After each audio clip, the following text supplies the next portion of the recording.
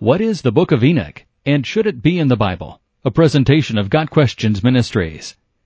The Book of Enoch is any of several pseudepigraphal works, that is, falsely attributed works, texts whose claimed authorship is unfounded, that attribute themselves to Enoch, the great-grandfather of Noah, that is, Enoch, son of Jared, Genesis 5 verse 18. Enoch is also one of the three people in the Bible taken up to heaven while still alive, the only others being Elijah and Jesus.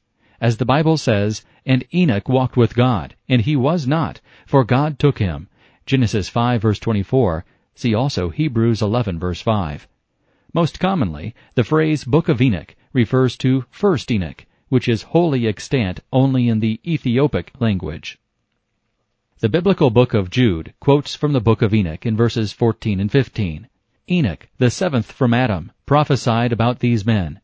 "See, the Lord is coming with thousands upon thousands of his holy ones to judge everyone, and to convict all of the ungodly of all the ungodly acts that they have done in an ungodly way, and of all the harsh words ungodly sinners have spoken against him."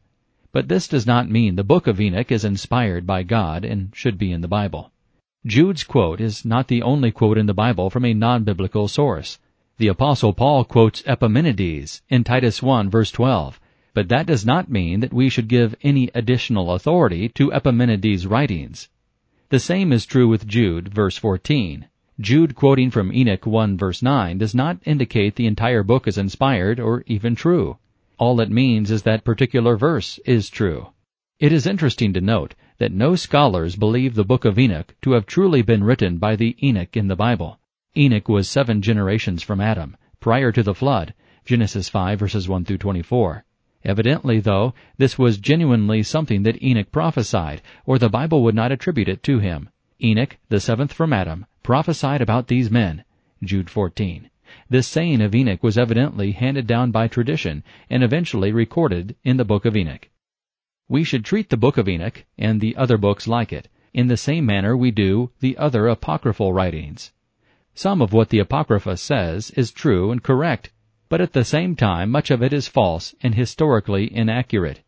If you read these books, you have to treat them as interesting but fallible historical documents, not as the inspired, authoritative Word of God. This has been a presentation of God Questions Ministries, www.godquestions.org.